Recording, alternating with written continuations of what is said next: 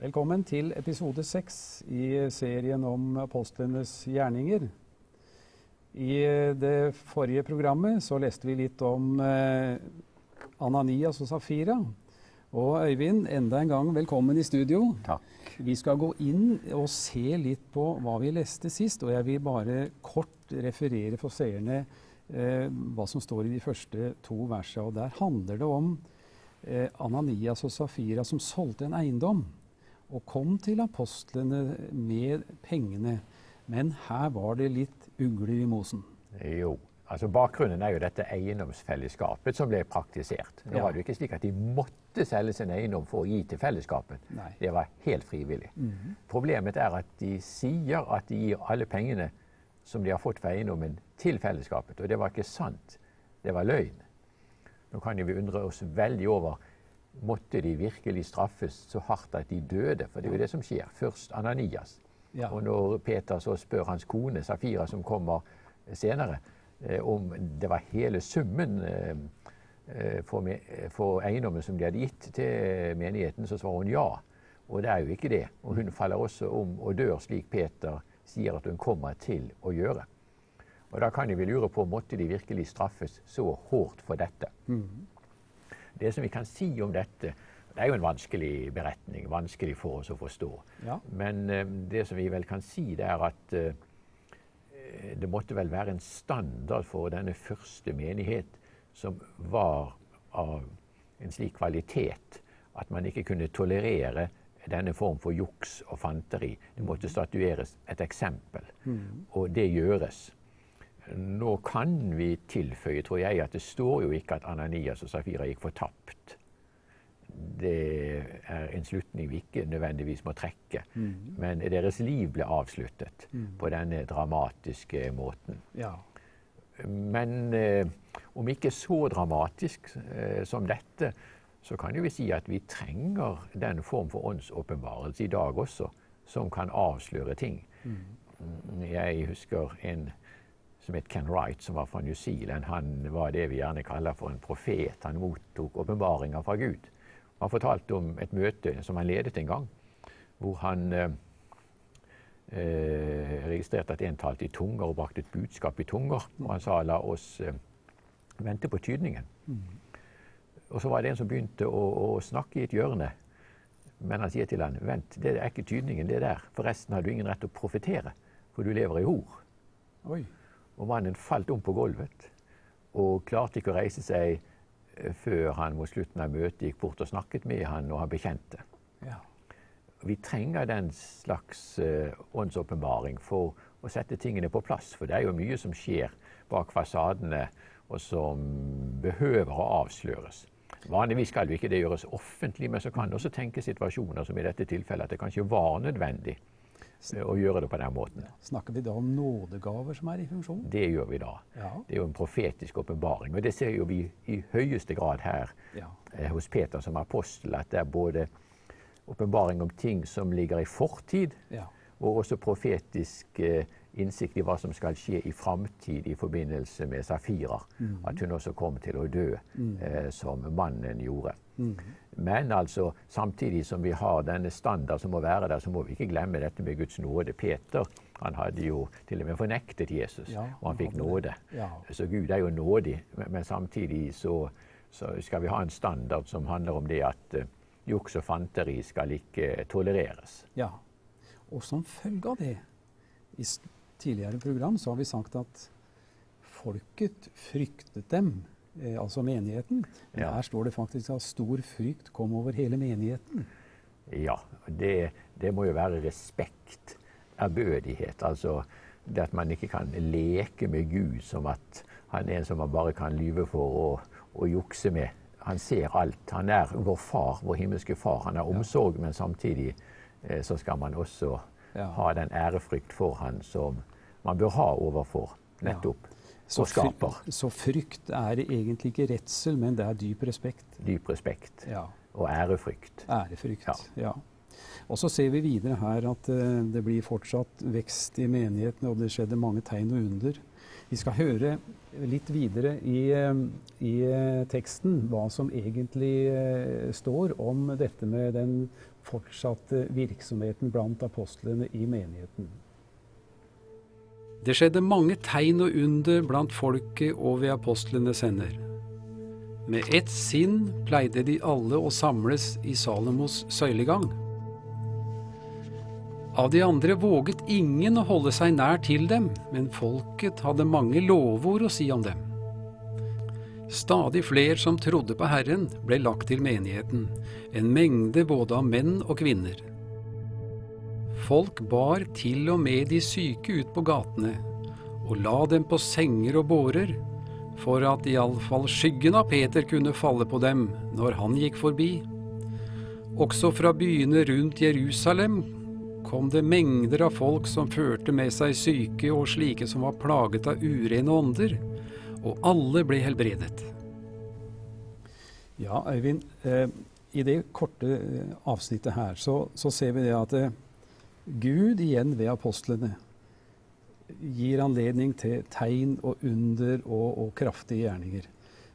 Men det er sjelden å høre i dag at skyggen av en eller annen profet eller apostel eller predikant er nok til at noen blir helbredet. Dette må jo være ekstraordinære ting.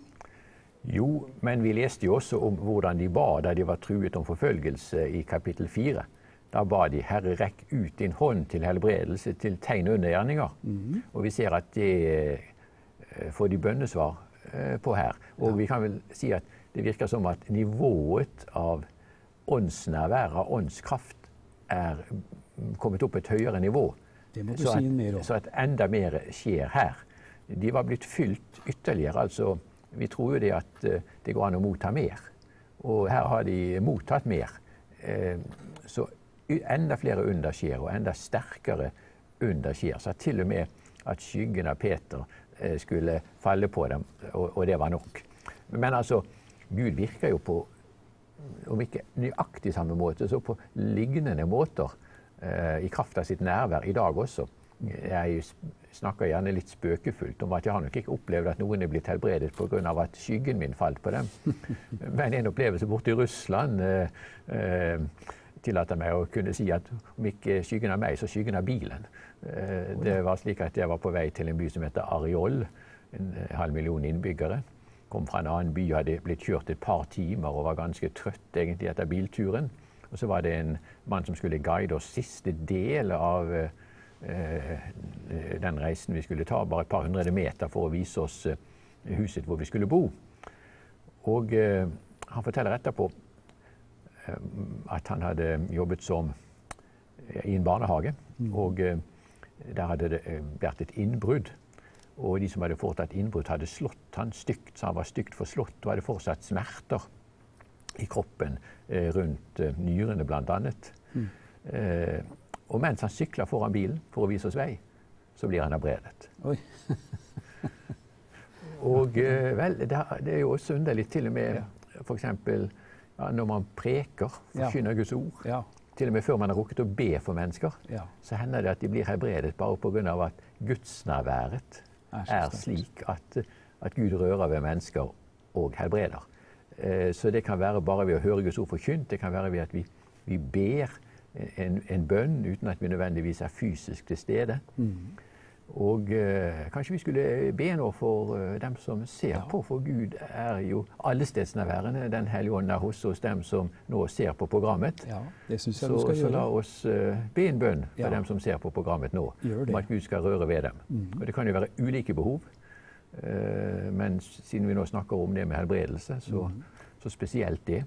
Og det kan være både på det psykiske planet, emosjonelt, følelsesmessig og fysisk. Så vi takker deg, Jesus, for ditt nærvær. Vi takker deg for den hellige ånd som du har sendt, og takk for det at du nå er hos hver enkelt av de som ser på. Takk for at du legger din hånd på dem. Takk for at vi er ikke avhengig av at vi må være der, fordi at du er der. Og vi ber, Herre Jesus, om at du nå rører ved dem. I ditt navn så byder vi sykdommer og plager og vike. Takk for at du kommer med din fred, med din legedom. Takk, Herre, for at du er den store legen. Så takk for at du rører ved mennesker som nå ser på programmet der hvor de er, til helbredelse. Amen. Amen. Ja. Så det med avstand i åndens verden, vi har vært innom det i Markus-serien, mener jeg at vi sa det litt om det en gang. Det er ingen hindring at vi ber for en som bor langt unna, eller om vi har den her i studio. Nei, Jesus sa jo ved en rekke anledninger bare et ord, Ja. også når de ikke var fysisk til stede. Ja. Og de ble helbredet, Ja. bare i kraft av Jesu ord. Ja. Så det er likedan i dag. Ja. Som følge av denne framgangen, så får vi et avsnitt der ypperstepresten igjen kommer på banen for å foreta seg et eller annet. For de sitter vel på sine kontorer og ergrer seg mer eller mindre over denne nye menigheten. Og la oss gå inn og høre i Skriften det neste som skjer her. Da sto ypperstepresten fram, og alle som holdt med ham, det var sadukerpartiet. De ble fylt av nidkjærhet, og la hånd på apostlene og satte dem i det offentlige fengsel. Men om natten åpnet en Herrens engel fengselets dører. Han førte dem ut og sa, «Gå av sted, stå fram i tempelet og forkynn alle dette livets ord for folket.» Da de hadde hørt dette, gikk det ved daggry til tempelet og lærte. Da nå ypperstepresten og hans følge kom, kalte de sammen rådet, hele Israels eldste råd. Så sendte de bud til fengselet at fangene skulle bli ført fram. Ja, her er enda trappa opp situasjonen, spissa den enda mer inn mot vanskeligheter for apostlene. Og det står at de la hånd på dem og satte dem i et offentlig fengsel. Men så skjer det også en usedvanlig ting.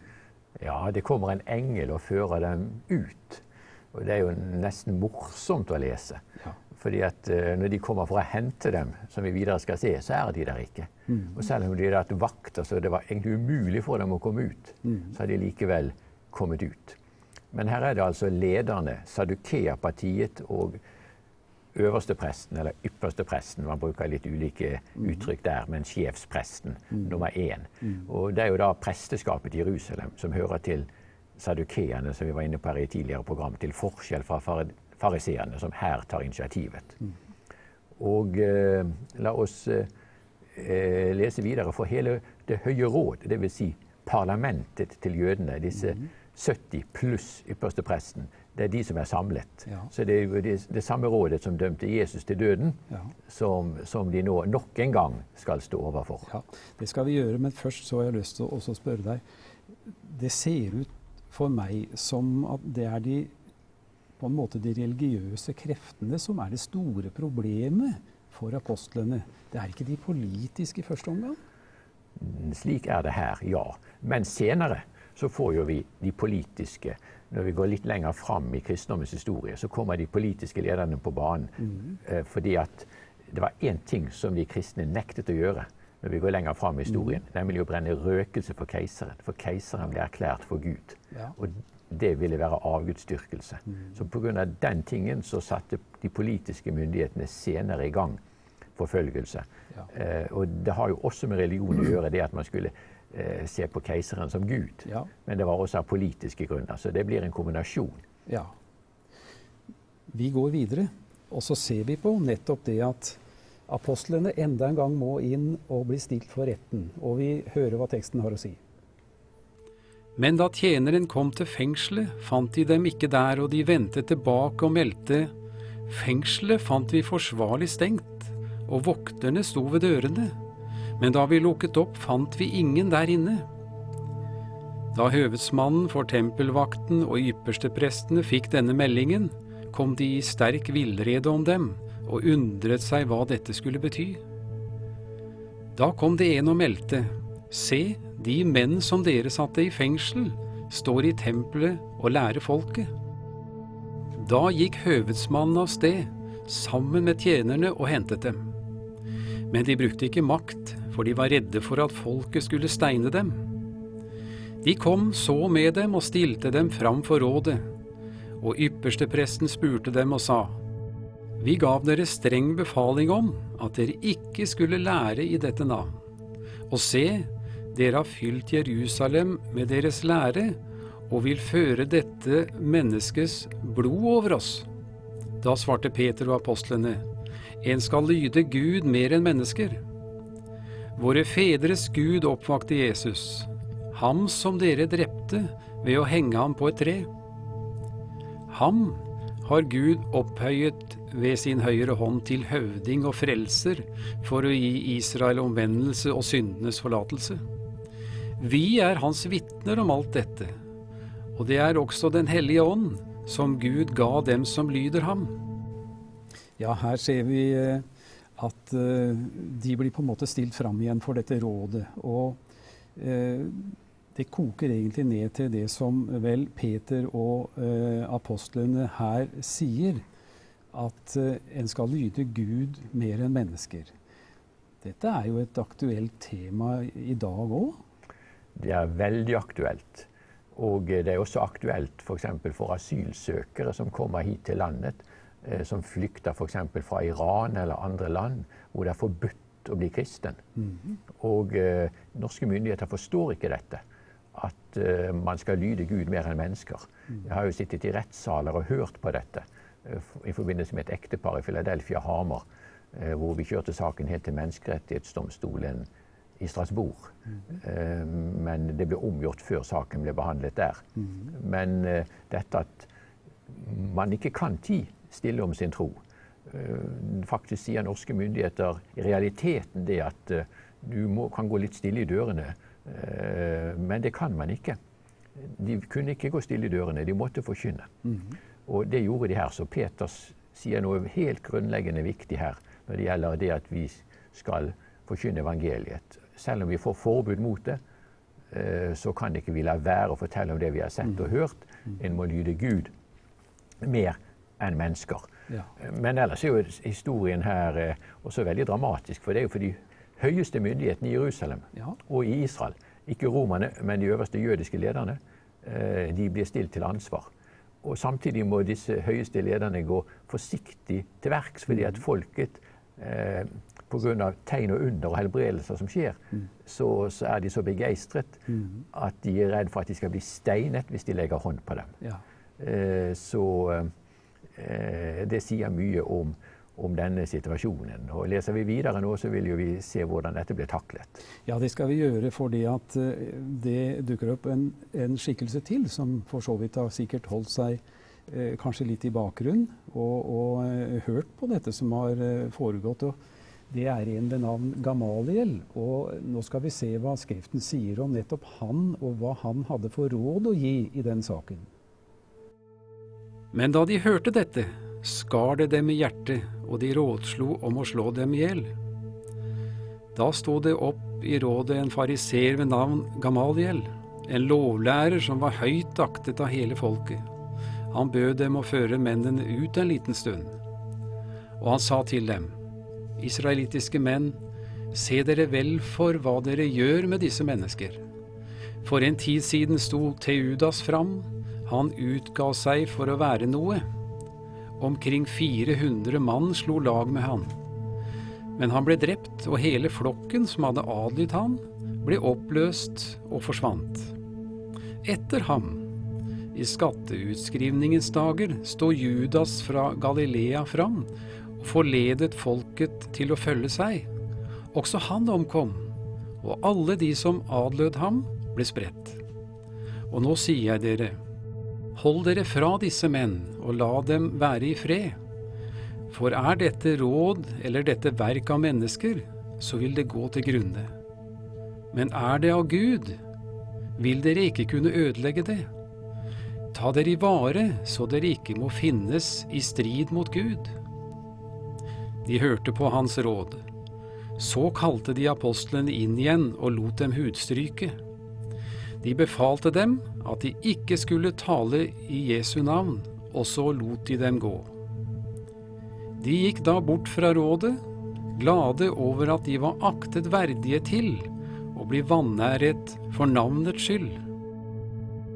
Uten opphold fortsatte de med å lære hver dag i tempelet og hjemme, og å forkynne evangeliet om at Jesus er Messias. Ja, Øyvind, nå står det fram en skikkelse som heter Gamaliel, en lovlærer, og var høyt aktet av folket. Og han stiller seg fram, og så sier han noe. Ja, denne Gamaliel, han en av de virkelig store skriftlærde i jødedommens historie. Det noen tidligere enn han, Shammai og Hillel, og man har lurt på om Gamaliel lå i Hillel-tradisjonen, men man har også ment at han står for en egen tradisjon. Så han var en som virkelig ble lyttet på med en veldig respekt. Og det han sier jo det at ro dere ned nå, folk. Ikke rør disse. Dette et verk av Gud, da kan dere ikke stå imot det uansett.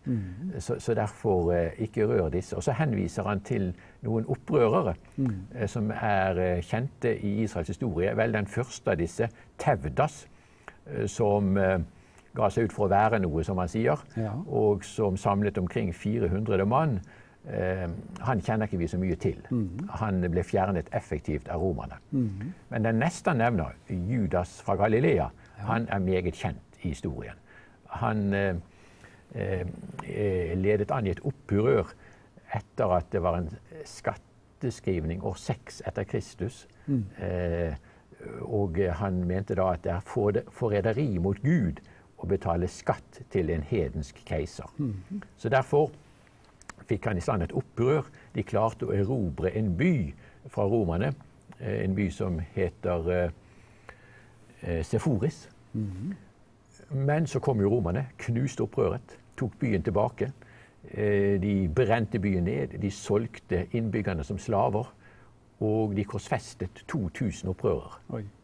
Så det var slutten på hans opprør. Nå fikk han riktig nok satt i gang liksom mer sånn litt på lengre sikt.